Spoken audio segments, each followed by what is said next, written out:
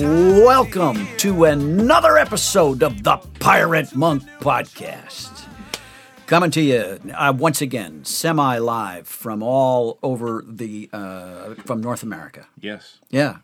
Hey, I'm your quasi-host, Nate Larkin, with our other semi-quasi-host and peerless engineer, Mondo. Yes. And the Commodore joining us from far across this great land on the West Coast.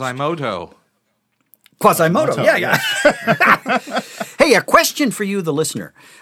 Have you had good experience or bad experience with mega churches? Do you have an opinion on what's the ideal size for a church?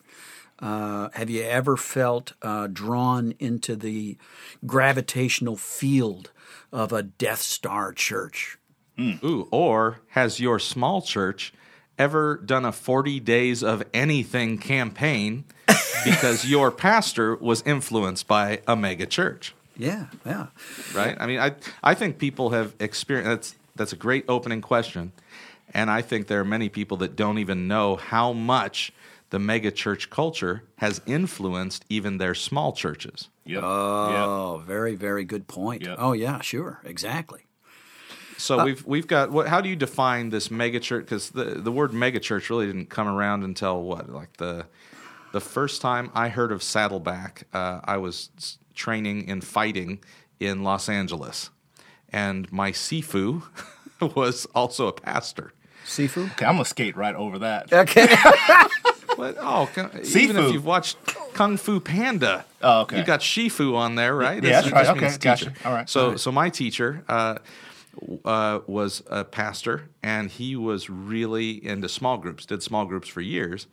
And he started talking about Rick Warren and Saddleback. This was the very beginning. So I guess it'd be about 93, 94 when the first conferences for pastors were happening. Okay. And the material coming out of this Orange County church were being given out, and pastors were flying in from all over the place. Yeah. And it was starting to be used. And so Rick Warren's church and vision in Mission Viejo, California, influenced just the way people did church. Meanwhile, Bill Hybels at Willow Creek in Chicago, which our guest is very familiar with today because he's a Chicago man, Chicago pastor, also started doing conferences. He was doing leadership conferences. Yeah. I mean, Bill Clinton was the keynote speaker at one of his leadership conferences for pastors. Yeah. So he's like, I don't care what kind of leader they are, we as pastors need to learn leadership. Meanwhile, you got John Maxwell doing the 21 Irrefutable Laws of Leadership, and I was sent to that conference. So like the corporate leadership strategies, they started to be the template that pastors were accepting, which really changed a lot about church. So how did you see that shift in church, Nate, around the mid-'90s? Well, I grew up in little churches. My dad was a Pentecostal preacher and pastored, tiny churches, storefront churches, country churches. And we were very much counterculture, blue collar, on the outs. And we were very aware of the fact that we were peculiar people. And we wore our poverty like a badge of honor because we knew that God really doesn't like rich people. And then this amazing thing happened within Pentecostalism, this thing called the charismatic movement came through. And everything flipped. And suddenly it wasn't cool to be unhip anymore. And yet we were now on the cutting edge of fashion. That was leisure suit days, right? And I've seen you in your powdered blue leisure man, suit. Man, There's man. that picture out there. Now it was prosperity was a sign of God's blessing. Right. And poverty was a sign that you were doing something wrong. Right. God You were in sin. Oh, absolutely, yeah. So I mean, that would, and suddenly our churches were blowing up, right? So this was around the time of the Jesus movement. So yeah, that was all very, very confusing. And then I went on to Princeton Seminary, and it got more confused yet. And then after seminary, I heard about this guy in California who claimed, his description of his own experience was that he was Pentecostal. He was Reformed in theology and Pentecostal in experience. And I thought, here's a guy who can help me put these lives together and figure out who I am as a Christian. And that was John Wimber and the Vineyard Church. Okay. So we wound up, that was the first true mega church that I ever attended. We flew out and, we did we made our pilgrimage to Anaheim. What year was that? Yeah, what year was that? That would have been about in the mid-'80s, 85. Okay, so the Jesus movement, John Wimber was really he was the Vineyard side of that movement. Right. Calvary Chapel was the other Calvary side, yeah. Right. And so that's done by the 80s as far as the first, explosion of Jesus people, pot-fueled Jesus people power. Yeah. Sorry, did I say that? No, there was people not smoking pot there also. So in the 80s, what was that like? What did it Well, it was intoxicating, first of all, to be in rooms that big. I mean, the sanctuary in that church there in Anaheim was the size of an airplane hangar, as I remember it, right? New styles of worship, and, he'd kind of figured out and demystified what we were calling gifts of the Spirit, and he could actually teach them, right? Mm-hmm. And it was, it was at the same time for me. It was it's good. It feels good to be a part of something big and going, right? Yeah. At the same time, I found I have this chameleon property anyway, this ability to kind of blend, and I found myself quickly learning that dialect so well that within a year of getting involved, I was writing curriculum for their pastors' conferences. Really? Yeah. Wow. Yeah, and so teaching things that I myself at that point wasn't quite sure of, right? Yeah. Yeah. Sure. You're the worship songwriter that knows these are the key words you just got to put in the song, and it'll be an awesome song. Right. Yeah. Yeah. So I met great people within the Vineyard movement, and know great people still in the Vineyard movement, and from time to time teach in Vineyard churches, and I really appreciate what God has done and continues to do through that movement. It became clear to me over time that I'm not exactly a Vineyard guy. Mm-hmm. So what was the response of the culture outside of Vineyard at that point, looking in at, Calvary Chapel, Vineyard? It doesn't seem like, both those groups seem like they were very big in supporting the other ones of their groups, but they weren't trying to convert all the other churches to be like them, it seems like. Am I wrong in that? Yeah, well, I don't know. I do know as I got involved in that Vineyard church, I got a visit from my friend who was the Calvary pastor in town. And he was very concerned and made a special trip to my house to warn me against the heresy of the Vineyard movement. And his church went on to just explode, become one of the 10 biggest churches in the country, and does wonderful work. He paid a high price for it, and I think a lot of our listeners are familiar what went down with my friend in Fort Lauderdale. Yeah. It was, it's. So around the country, churches were aware, because he was in Florida at that time, yeah. Your friend? Yeah. Okay, so he's aware of what's happening in California. Oh, very well aware. Suspicious of it. Yeah. Because that's when this next church growth movement comes about. Rick Warren's seeker sensitive, that phrase that he coined, became a catalyst for so much division in the church. Yeah. You've got John MacArthur's Shepherd conferences back in the late 90s, early 2000s, focusing huge chunks of how do we train pastors? We teach them to not trust Rick Warren. Yeah.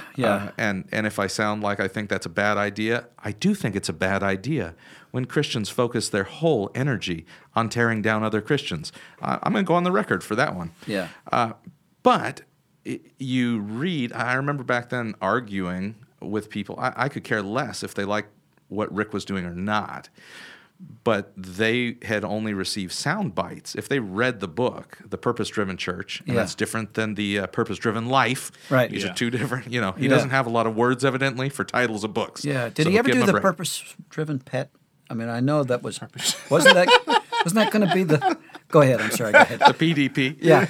But the seeker sensitive was never the big criticism was, we don't want to change the message, water down the message to be nice to people. That was never what that meant. Right. It meant, hey, if you got a guest, make sure they know where the bathroom is so they don't have to hold their pee through your whole service. Yeah, right. That's being sensitive to a person coming to church seeking God. Right. Yeah. And that's just called good manners. Yeah.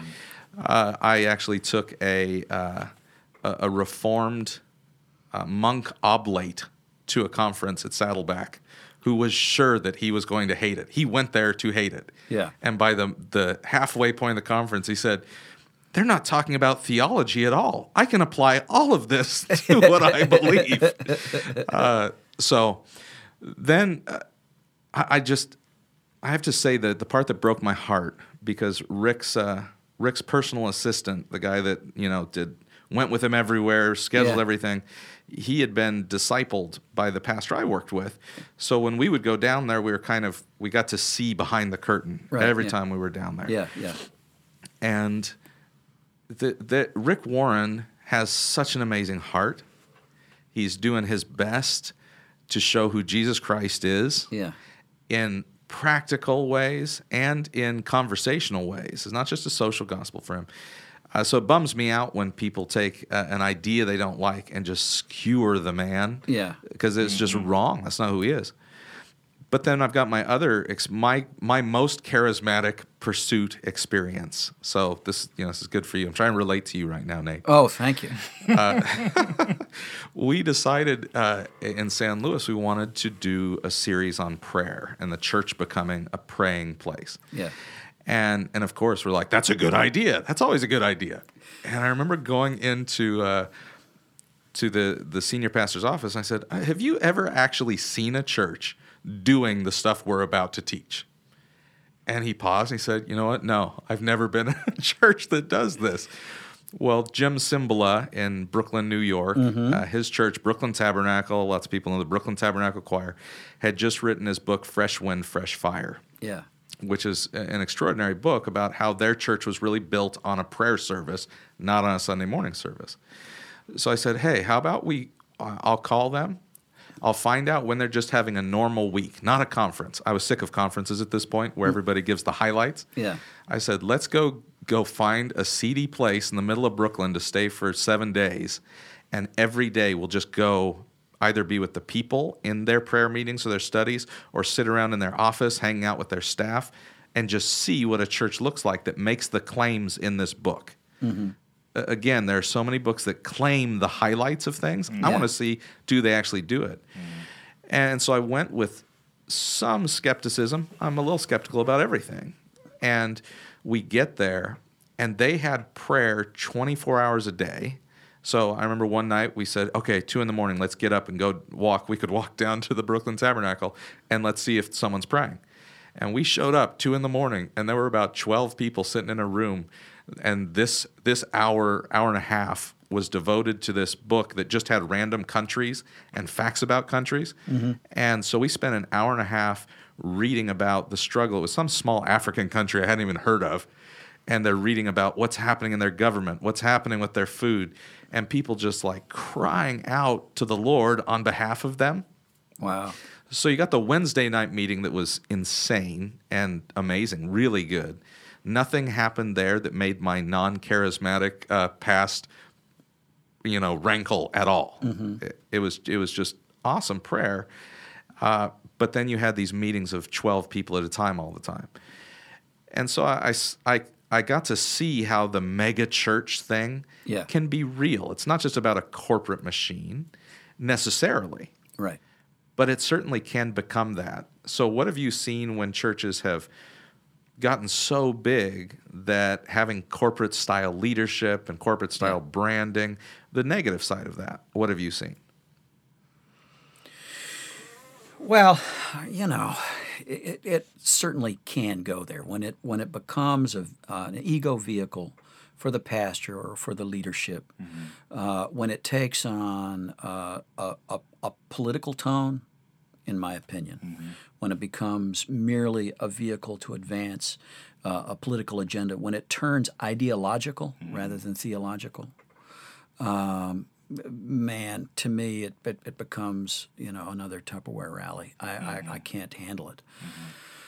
But I think it's a testimony, for example, to the Calvary Chapel in Fort Lauderdale, with a very charismatic, in the non-charismatic sense of the term, founding pastor, good teacher, who hits a wall in a very public way.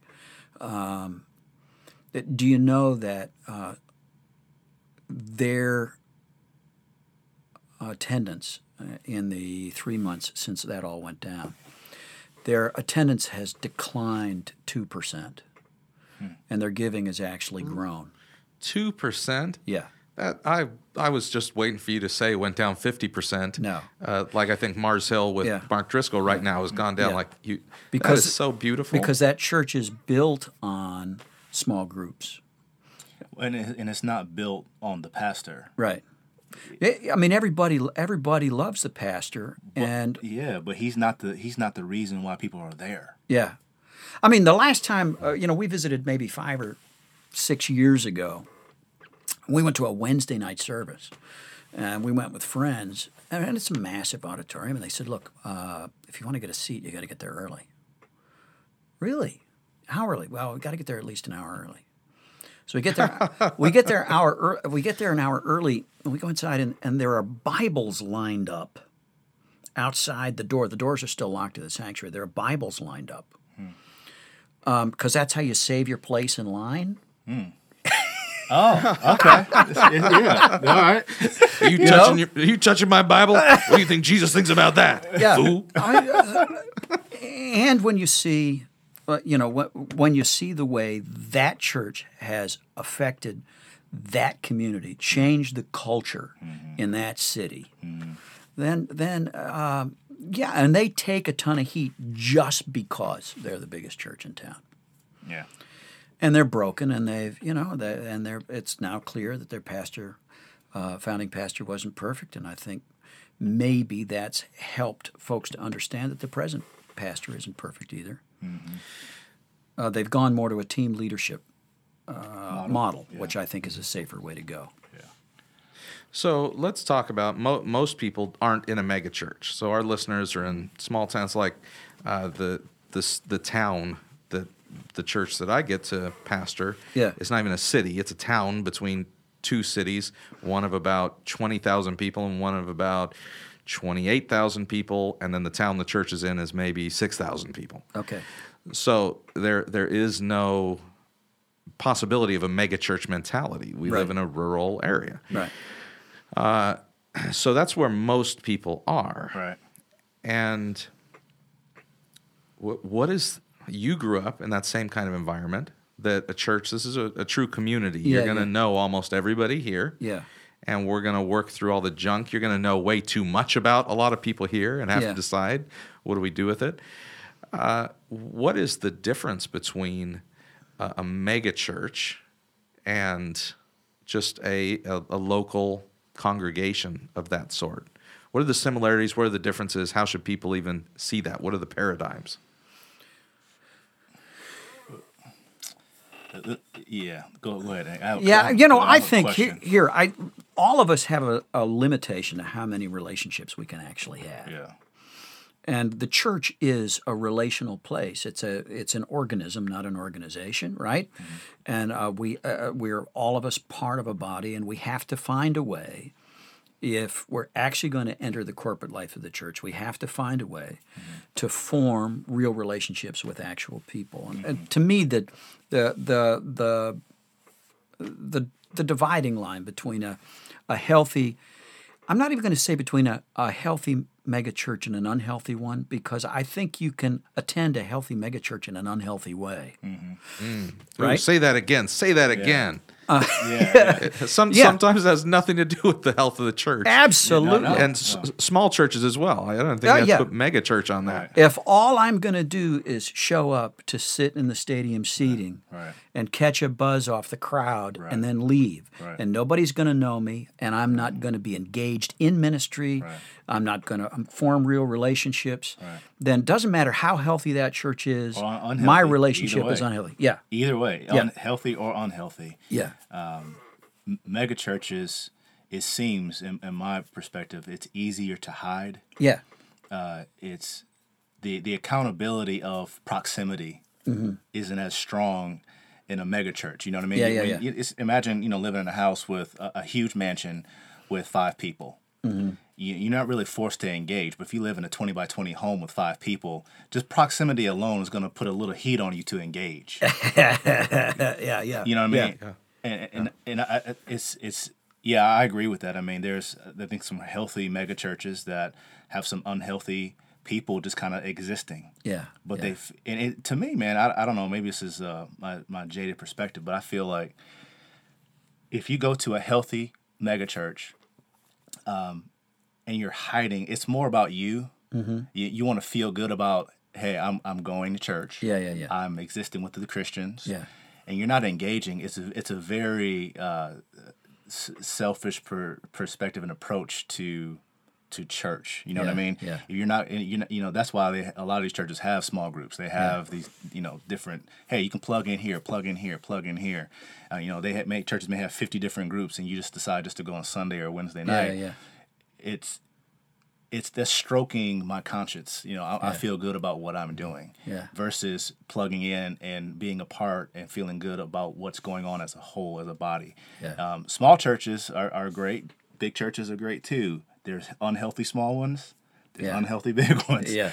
I've experienced both. I grew up in a small church of like probably 75 people and bounced around, and then ended up attending mega church. It is a culture shock. Oh, yeah, absolutely. Yeah. It's a major culture shock. Where's the closest mega church to you guys, Aaron? I'm sure you're going to have some big-ish ones in San Jose. Yeah. I knew some pastors in Santa Barbara that was pretty big, but they're not going to be nationally one of the top 10 biggest churches in the country. Sure. You really have to go to L.A. area, Orange County area for that. So like 3 hours away. Yeah. But California is very spread out, so it's not like you Tennessee people. What you're saying is interesting, Mondo. We've actually written this out in church before, answering a simple question that anybody can answer. What is the church supposed to do or be about? And they start making a list of they're supposed to be active in the community. They're supposed to care for each other, help the sick. They start making a list. Right. And inevitably with that list,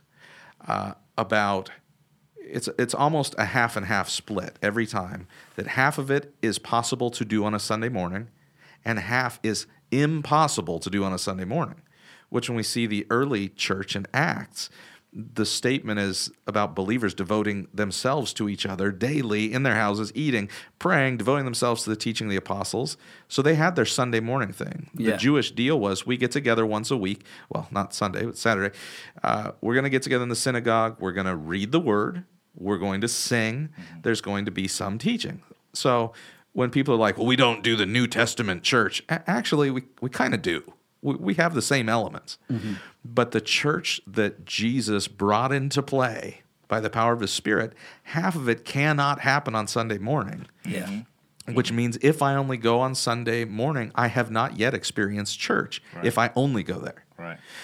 So today we get to talk with a guy who is, you said his church is ranked in the top 10, right? Isn't that true, Nate? Well, no. This one, Tim Harlow keeps going the way it is. He'll be in the top 10. He's in the top 100 now, though. Okay, top 100. Well, that ain't bad to be on the Billboard top 100 churches in the nation. Yeah, one of the fastest growing. All right. So we're going to get to hear his heart. Yeah, but he has a countercultural. He has some challenges to conventional thinking within the church about how best for us to fulfill this mandate to be present in the world. And his book, by the way, Life on Mission, is the first one released by Rick Warren's new publishing company.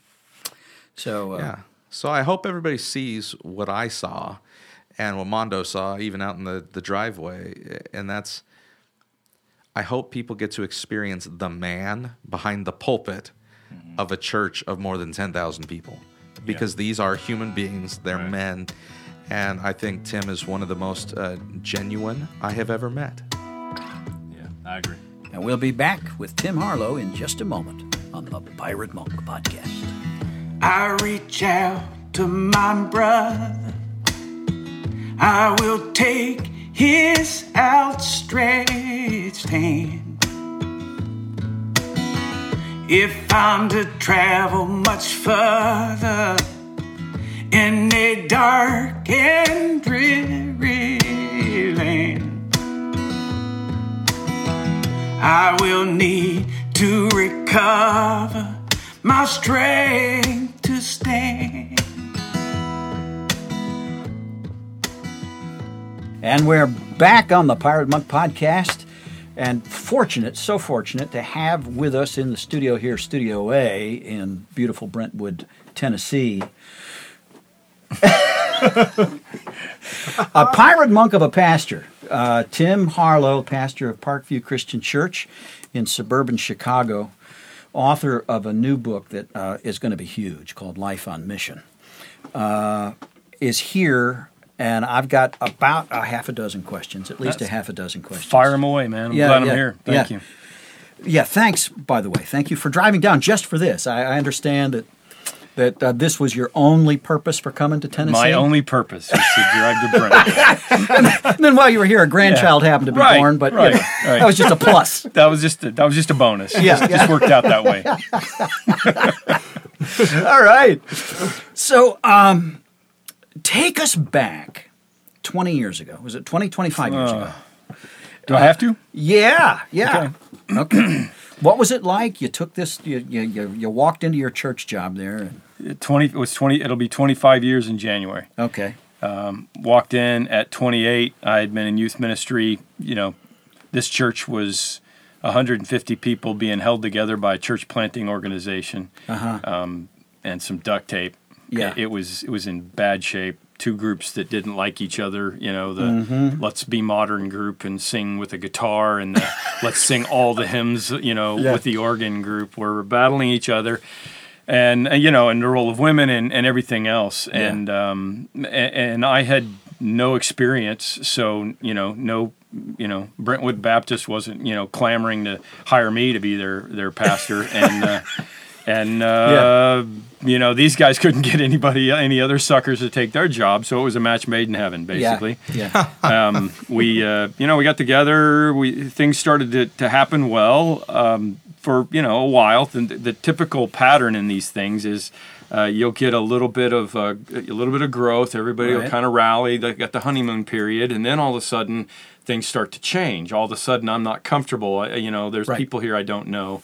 And along the way, it was the leadership not liking what I was doing. If there's one quality about me that made this thing work, it's that I'm really, really stubborn. I'm really bullheaded, and I gutted it out and kind of outlasted some of the leadership that didn't like what I was doing, basically.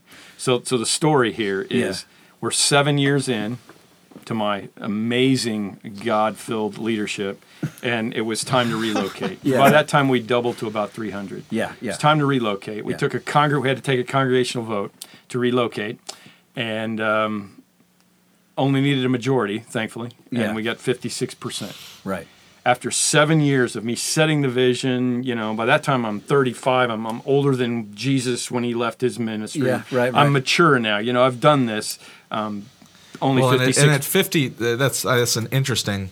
As a pastor, I hear the words 56%, and I think, oh, that's a really bad deal, No, because now you're going to take a big step, and half the people are going to be really pissed Bingo. about it, Bingo. and you're Yeah. taking them with you. Yeah, I mean, yeah, we're all thinking, well, if we get 90, it'll be awesome. If we get Yeah. 80, we'll still do it. Yeah. 56 is just, It just shows it's that a split. The split had not healed. right. Yeah. Let's Right. call it that. The primary group had not welcomed the newcomers. No, Right. no, Okay. absolutely. The beauty was, at this point, we had put in the right leadership. And the leadership said, you know what, this is God's vision for us. We're going to follow God, not the sheep, because we're shepherds, right? We're going to follow God, not the sheep, and we're going to take the sheep where they need to go. We made the decision to go, and had a really bad year when everybody was mad and left, and, Yeah. and we've grown an average of 25% a year since that moment, since God saw that we were serious about this, Yeah, and we yeah. would take care of the sheep if He sent them our way. We've been one of the fastest growing churches in the country. Yeah. One of the now already one of the 100 largest. I mean, you're up to Yeah. like 7,000 people. Yeah, and yeah. Multiple in a campuses place, multiple campuses, yeah, and more to come. But in a place that is so not Nashville. I mean, there are so few other evangelical works going on in our area. You hear Yeah. about Willow Creek, you hear about Harvest Bible Chapel. They're on the west side, Yeah. west north side. Yeah. We're in the south suburbs where all the European immigrants, white flighted their way out of Chicago Right. down to the southern suburbs, and 80% Catholic. Yeah. So it's a really different and a really cool demographic. I love that 80% part. Catholic, even 80% now? Catholic even now. Really? Yeah. Yeah. Yeah. Well, Fascinating. in name, I mean that's Right. That's what they would call themselves. That Yeah. so So I just filtered 3 things right there. I want you to know my filter is on the ball. Yep. Good. So you're not growing by attracting people from other large evangelical churches. No, not at all. We We're- baptized 6,000 people in the last 20 years. Whoa. Holy smokes! How often do you hear that these days? Yeah. Yeah. Yeah. No, there's no sheep to steal. Yeah. I mean, other than, and I don't mean that Yeah, right, offensively. right, I mean, right. that Sure. it is what it is. Other than the fact that the sheep that we're surrounding ourselves with are sheep that grew up in a system, a Catholic system, Right. And they're finally the generation that said, "I'm not going to do this anymore." Right. Their parents' generation didn't like it. They didn't go. They didn't go to mass unless there was a funeral or a wedding.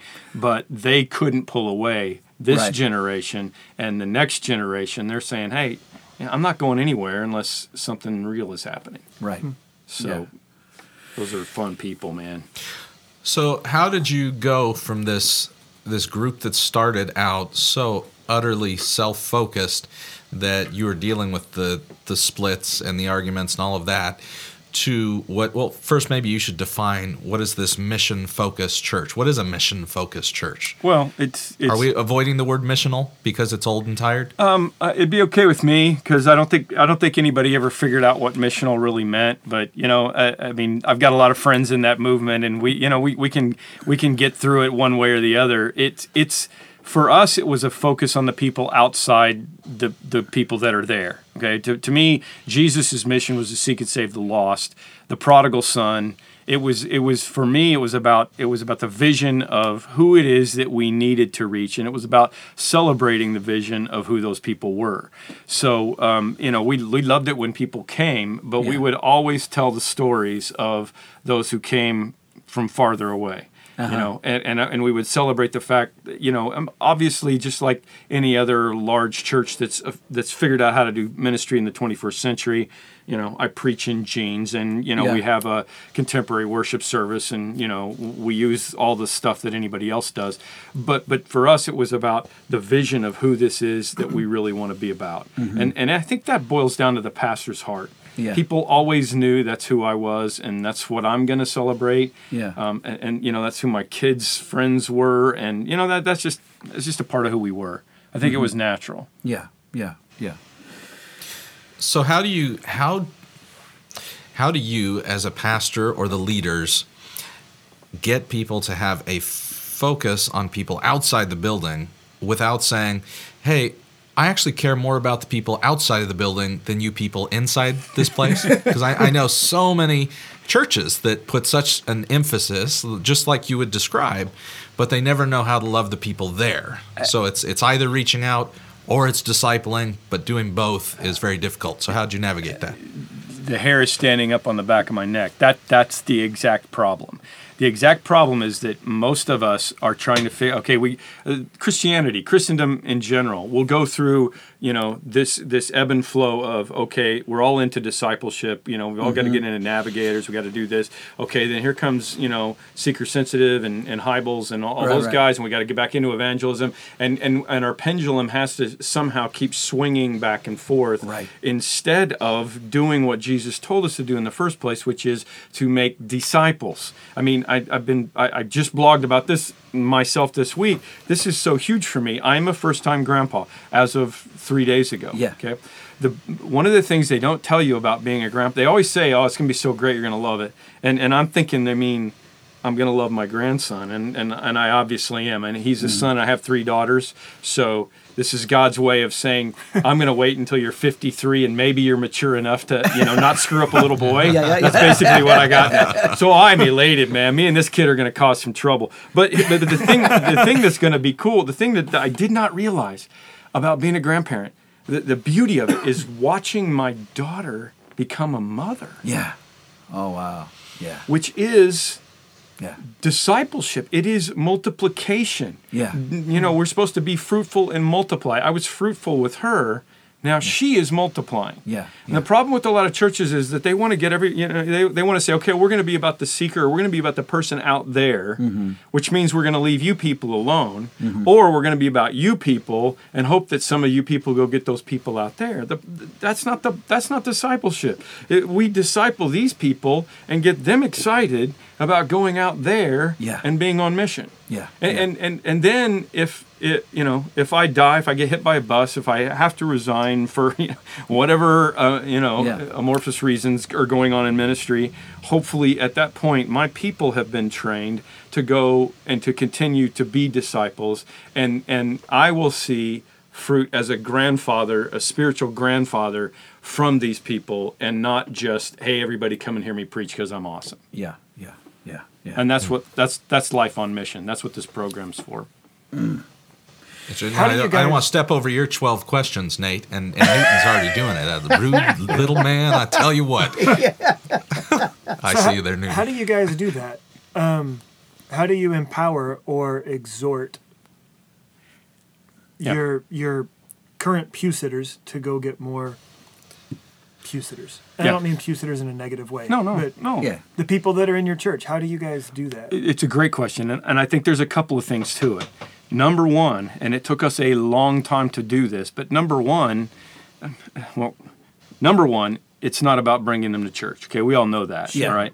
But it's about relationship, and it's about these guys going out and being in somebody else's life. That's really the important part. And the stats are most Christians after 7 years in the church don't know any non-Christians, and they're not even given permission, because we got them Bible studying and small grouping and choir practicing so much they don't have time to go have a relationship with somebody that's outside the body of Christ, or they think they're not supposed to. Huh.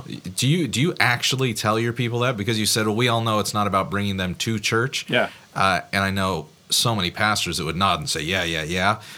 But that's not what they're telling their people. Do you actually tell them, we just want you in relationships with them? This is not about you getting them into attendance here. 100%. That's not the goal. Yeah. I mean, I've been doing that in the last few weeks specifically because at the end of the day, if it's only about how many Jesus followers I can get in my building or one of my buildings, I could be the largest church in the country, and still there are 4 million people within a 30-minute drive time of our 2 campuses. I'm in Chicago. Yeah. This is not going to work. So go be in relationship with them. I don't care, if they got relations in another church, then go hang out at that church. It really, really doesn't matter to me at this point in my life, because I'm about what's getting ready to happen. I'm about the multiplication. I'm about being a grandpa now. That's my life. And you modeled this and this is important from what I was reading leading up to this interview. This isn't just something that you know is a good idea, that it's a biblical idea, but it's something that you practiced in relationships in your own life. Yeah. Can you give us that picture? Give us that's a an story. important piece. Yeah, it's a fantastic story and a time-consuming story in my life because I always had good relationships with people in the area, but as the pastor of the largest church in the area, it's hard to be a sinner magnet. It's not a lot of people are like, hey, I want to hang out with you because everybody knows you. Yeah. And it was really a life-changing moment a couple years ago when at the health club, public health club that I go to work out so I have an option to be around people. I met this biker dude. And I just said, this ex-Hell's Angel guy, just gigantic tank, tatted up dude. And I just said, hey, man, how you doing? Yeah. And that was my opening line. This is a really important part of this is to go back to answer your question, there's not an evangelism training program. Right. I hate those. Okay? I don't want them to know the 4 spiritual laws or the 10 timely truths. We're supposed to go be a witness. Yeah. That's what Jesus said. Just be a witness, right? Okay, so my intro line with this biker dude was, hey man, how you doing? Yeah. And he said, I'm not doing so good. Maybe I ought to call you. And I was like, I didn't even know he knew who I was, so I gave him my cell number. And we started talking. It turns out, his life was a mess. He's having an affair, losing his second marriage, who was the woman that he was having an affair that he lost his first marriage to. Just all this kind of stuff. But the process of me getting involved in Mike's life and then being able to, baptize him and have him, then like, for Easter, we got to show the video of him and a biker outlaw who are like the Bloods and the Crips are like the opposite. They kill each other in bars. He's helping baptize a biker outlaw, who he's helped bring to Jesus. Yeah, and that was our Easter story. I mean, you can't get enough mileage out of something like that. My ministry to people that are outside my comfort zone, like Jesus was always doing, meant that Mike is around, and then Mike is able to be involved in this other guy's life. Yeah. And that's all very public for everybody to know. And Mike sits in the third row every Saturday night, excuse me, and he's there. And he's a mess. He's getting ready to go to jail because he can't figure out what order protection means. Yeah. And it's a constant deal. It's a messy deal. Yeah. And people know that. And I think that's been a huge thing for us. Yeah. People to see that. So what is step one for a Christian? Because these kinds of stories are always inspiring, and I have one friend who loves to say, well, you're different. You, and he names a couple other people, have all these really weird stories about people you meet and stuff that happens. That doesn't happen to normal people. You pastors just don't understand that the stories you tell on Sunday are not the kinds of things that happen to normal people. And you need to get that through your head so that you can teach us better. And I love that he says that. Yeah, it's great. But what does that mean for the people that are listening to a story about a biker who knew who you were, who said, I want to be called? Like, all of that was awesomely pastoral. And the story with the other biker game, all of that is so awesome. But I think that most people listening to this think it has nothing to do with them. Well, it won't if they're living in their Christian bubble. Mm-hmm. And the problem is, again, they've got to break out of the Christian bubble, and it's pretty simple for us in our area. I mean, we're in Nashville, okay. Yeah. This is like the buckle of the Bible Belt, man. Right, I mean, the Christian. There are people that are in this area that they couldn't find a non-believer unless they really, really worked at it. Right. Well, if you're in that kind of a situation, then really, really work at it. Isn't that why you're here? Yeah, I mean, go. I'm just going to blow it out there. Go find a new bar. Go find a new place where you can go hang out. Go find a new health club where you can meet some new people, because that's the only reason Jesus left you here. Rick Warren's got a great line about that. Only 2 things you can do here that you can't do in heaven: sin and tell people about Jesus. So which one do you think he left you here to do? Right? Oh, that's good. I mean, you got to go. You got to go connect with somebody, and if it takes work, then let it take work. But most importantly, connect with them. Don't talk about Jesus. Don't talk about God. Yeah. Take the fish off the back of your car. Go be a normal person and hang out. Just hang out. Have a beer with them. Yeah. Now we should just stop there. No, I think we shouldn't change directions just yet, Nate. I saw your changing directions look. What do you tell people? Okay, I'm going to give one night a week to go be somewhere. I'm going to go hang out at the health club. I'm going to go down to McCreary's in downtown Franklin, whatever. Here I am.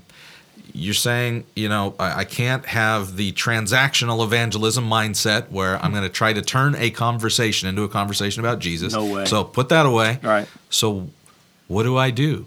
I mean, it's the most obvious question in the world because they talk to people every day. But if you say to someone, go do this, they'll sit there and think, I don't know what to say right now. So what do they say? That's a great question. Walk them through it. I don't know where I heard the quote originally. I put it in the book, but somebody said the best evangelistic tools you have are on the side of your head. They're your ears. You don't say anything. I mean, back to the discussion, you're already in the PTA. You're already in a place where there are going to be, unless you're just a complete Christian bubble, there are going to be people around. You probably don't need to work very hard at it. But when you're there, be engaged, and start asking questions. Start listening.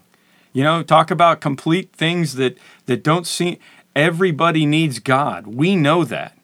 And people are hungry for God. And even though, our nation is moving farther and farther away from it, I love where we're at now because Christianity's always been the most effective from the outside. Right. So we're on the outside now. You just listen, you ask questions, and you get to know people. And it may be years before there's a situation where they say, you know what, I got a question for you. Yeah. And at the same time, understand that God is in charge of this process. I preached on Philip and the Ethiopian eunuch just last week. I mean, God just told Philip, hey, go up to that chariot and run up next to it. Does he still do that today? I mean, is God's, is his iOS messed up? He changed to iOS 8 and he can't make phone calls? I mean, he still will put you in places where he can get a conversation going. What I'm not hearing from you is that we've got to subject a new convert to a seminary education before we authorize him, right, to go out and talk about Jesus, or even before we'll baptize him. Talk about that. Oh, yeah. I mean, to us, everybody doctrinally lands in a different place, but for us, baptism is, what I see in the Bible it was an initial step, right? 3,000 people, day of Pentecost, Peter gets up and says, hey, you guys killed Jesus, and they're like, oh, man, what should we do? He said, go get baptized, and they went and baptized him. Yeah. That was an initiation step. Yeah. Now, the disciple thing is fascinating because I completely stole this from Larry Osborne's book, Accidental Pharisee, but he talks in this book about the fact that it tells us that Joseph of Arimathea was a disciple of Jesus, but privately for fear of the Jews. So Joseph gave up his tomb for Jesus to be buried in, and he sucked at discipleship. He was so afraid of being, related to Jesus that he didn't even tell anybody he was following Jesus. That's a bad disciple. Yeah. But he's still called a disciple of Jesus. You're a disciple of Jesus from the minute you start following him. Yeah, right. Or even minutely trying to imitate him. You're a disciple of Jesus.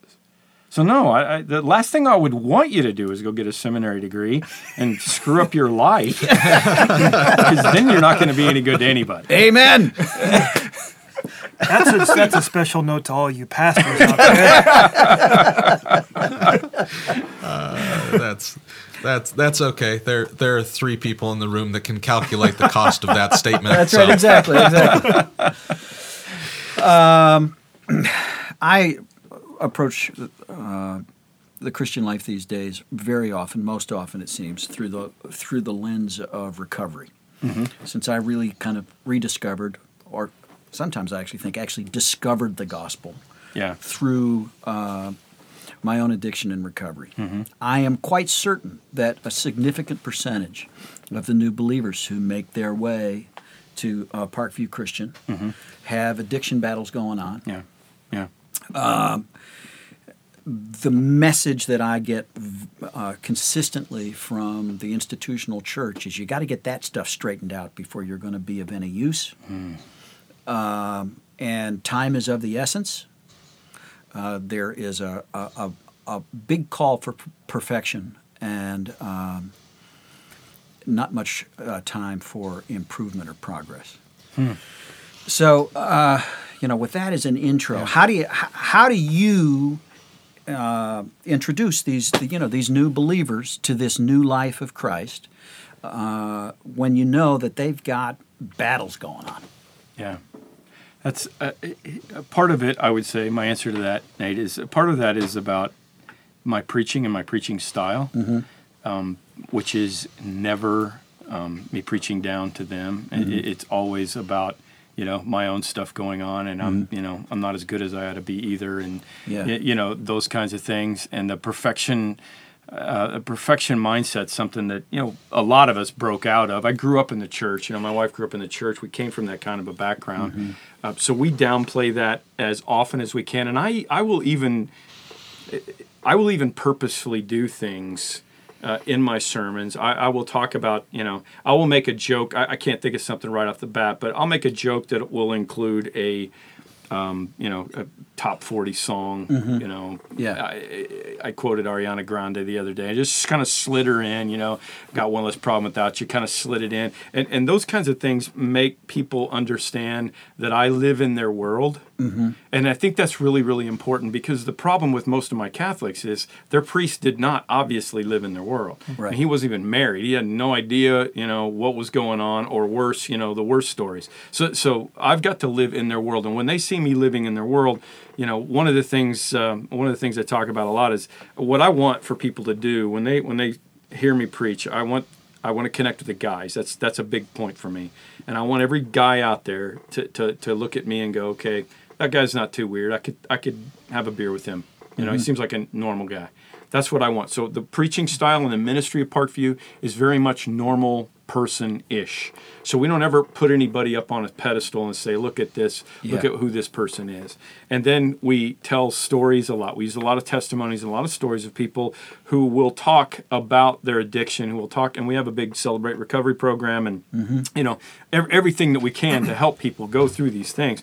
But we will always use their testimony, but not in the way of, I'm done now. Now I can do my ministry. Right, yeah. But in a way of what I was able to do. I honestly think that whole thing is ridiculous. Once a person gets completely, if there's a possibility of being completely healed from an addiction, which I doubt that there ever is, I think they become very, very useless. All they can do is teach other people how to teach people how to not be addicted at that point. In the middle of the journey is where you are the disciple. And you look at the disciples. I mean, it's always ironic to me to look at, Peter yelling at, or Paul yelling at Peter in the book of Galatians. I mean, how far are we in? Yeah, right. And Peter has fallen back into his default legalism position. I mean, these guys, they didn't become perfect. Yeah. And I think that's the key. Nobody wants that. And if we start holding that up as an ideal, honestly, that's where I think this new pope is so huge for Catholicism. Yeah. Because he's like this normal guy.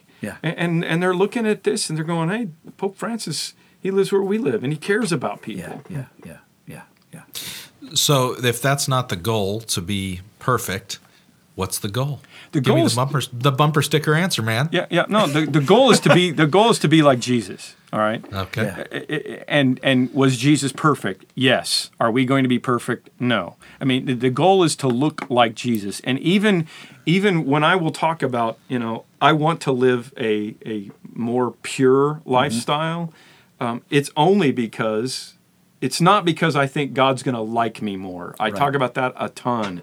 God loved me when I was horrible. He loves me when I'm in the middle, and he'll love me if I ever get perfected. But it's not about that. My light shines in a brighter place.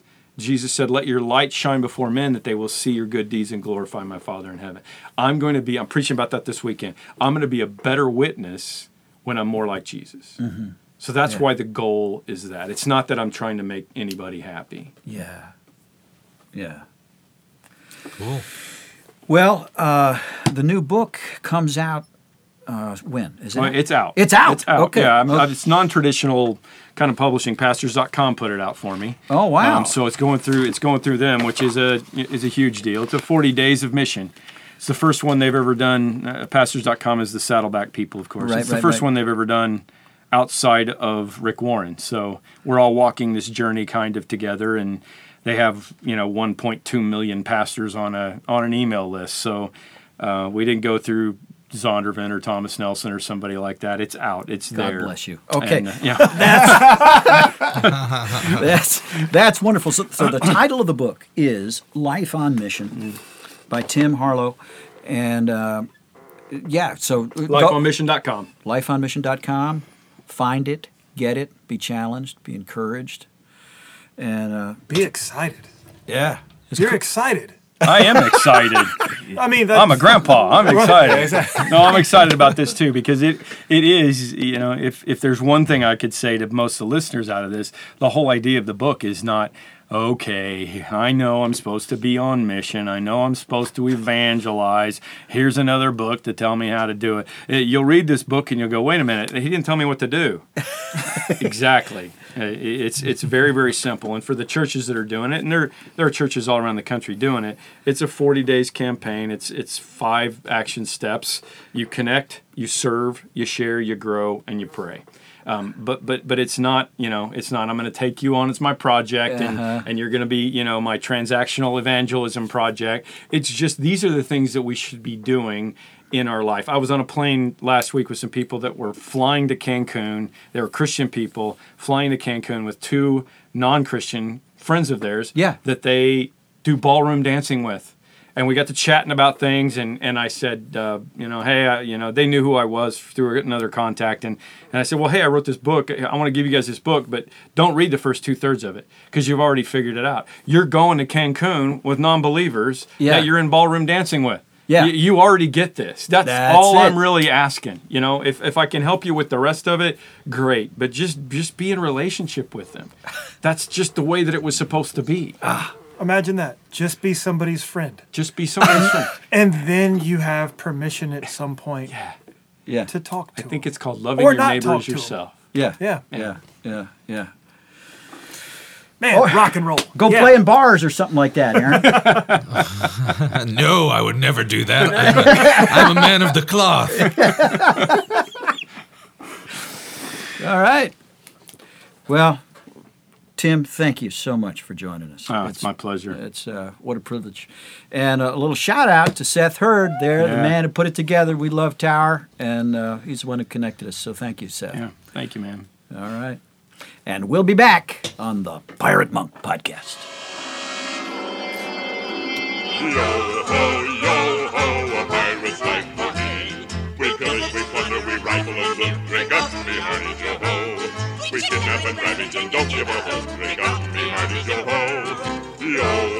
Yo-ho, a pirate's life for me. And we're back on the Pirate Monk Podcast. Well, I don't know about you, Aaron, but one regret I have is that we're still yet an audio podcast. There's no video that comes along with it.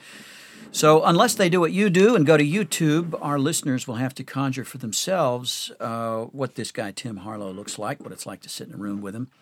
Although we're going to put a picture up on the Facebook page, I think.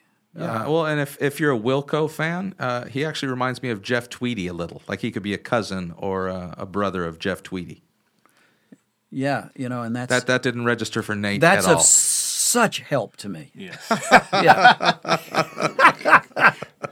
Sorry, but what an enjoyable obscure. conversation. And I could see this is, if Jesus is described as being a very relatable person that common people were drawn to, Tim's a relatable guy. Yeah. Yeah. Yeah. That's what I love about him. I mean, I met him in the driveway on the way here, and when I got here, and he didn't. It sounds bad. He didn't reek of pastor. You know what I mean? Like that thing. Yeah, right. Yeah. He didn't present. He was just a dude on the sidewalk. Yeah. And we were just kind of both figuring out who each other were. Yeah. Yeah. And kind of started talking about sports and different things, and And then, you know, it's kind of one of those things, and as we're talking, we get in a room, we start the podcast and everything, start the interview. It's like, oh, crap. Like, I almost felt like I disrespected the dude, you know what I mean? Because, you know, he's so chill, man. Yeah, he's a very, very enjoyable guy. All right. Well, we're honored to have had him here. And honored to have you, the listener, join us on the Pirate Podcast. Love for you to join the conversation. Do it on the Facebook page, or hit us with a tweet, or send us an email at samsonpodcast@gmail.com. We'd love to hear from you. So I think, is that a wrap, Aaron? Are we about done for the day? That is a wrap. Okay. So we Don't- want to say, no, Don't wrap. Okay. I almost made Mondo go back into the 80s Christian rap vault again. No. All right. Well, until next week, then. I'm Nate, Aaron. and that's Mondo over there at the board. We'll see you next time on the Pirate Monk Podcast.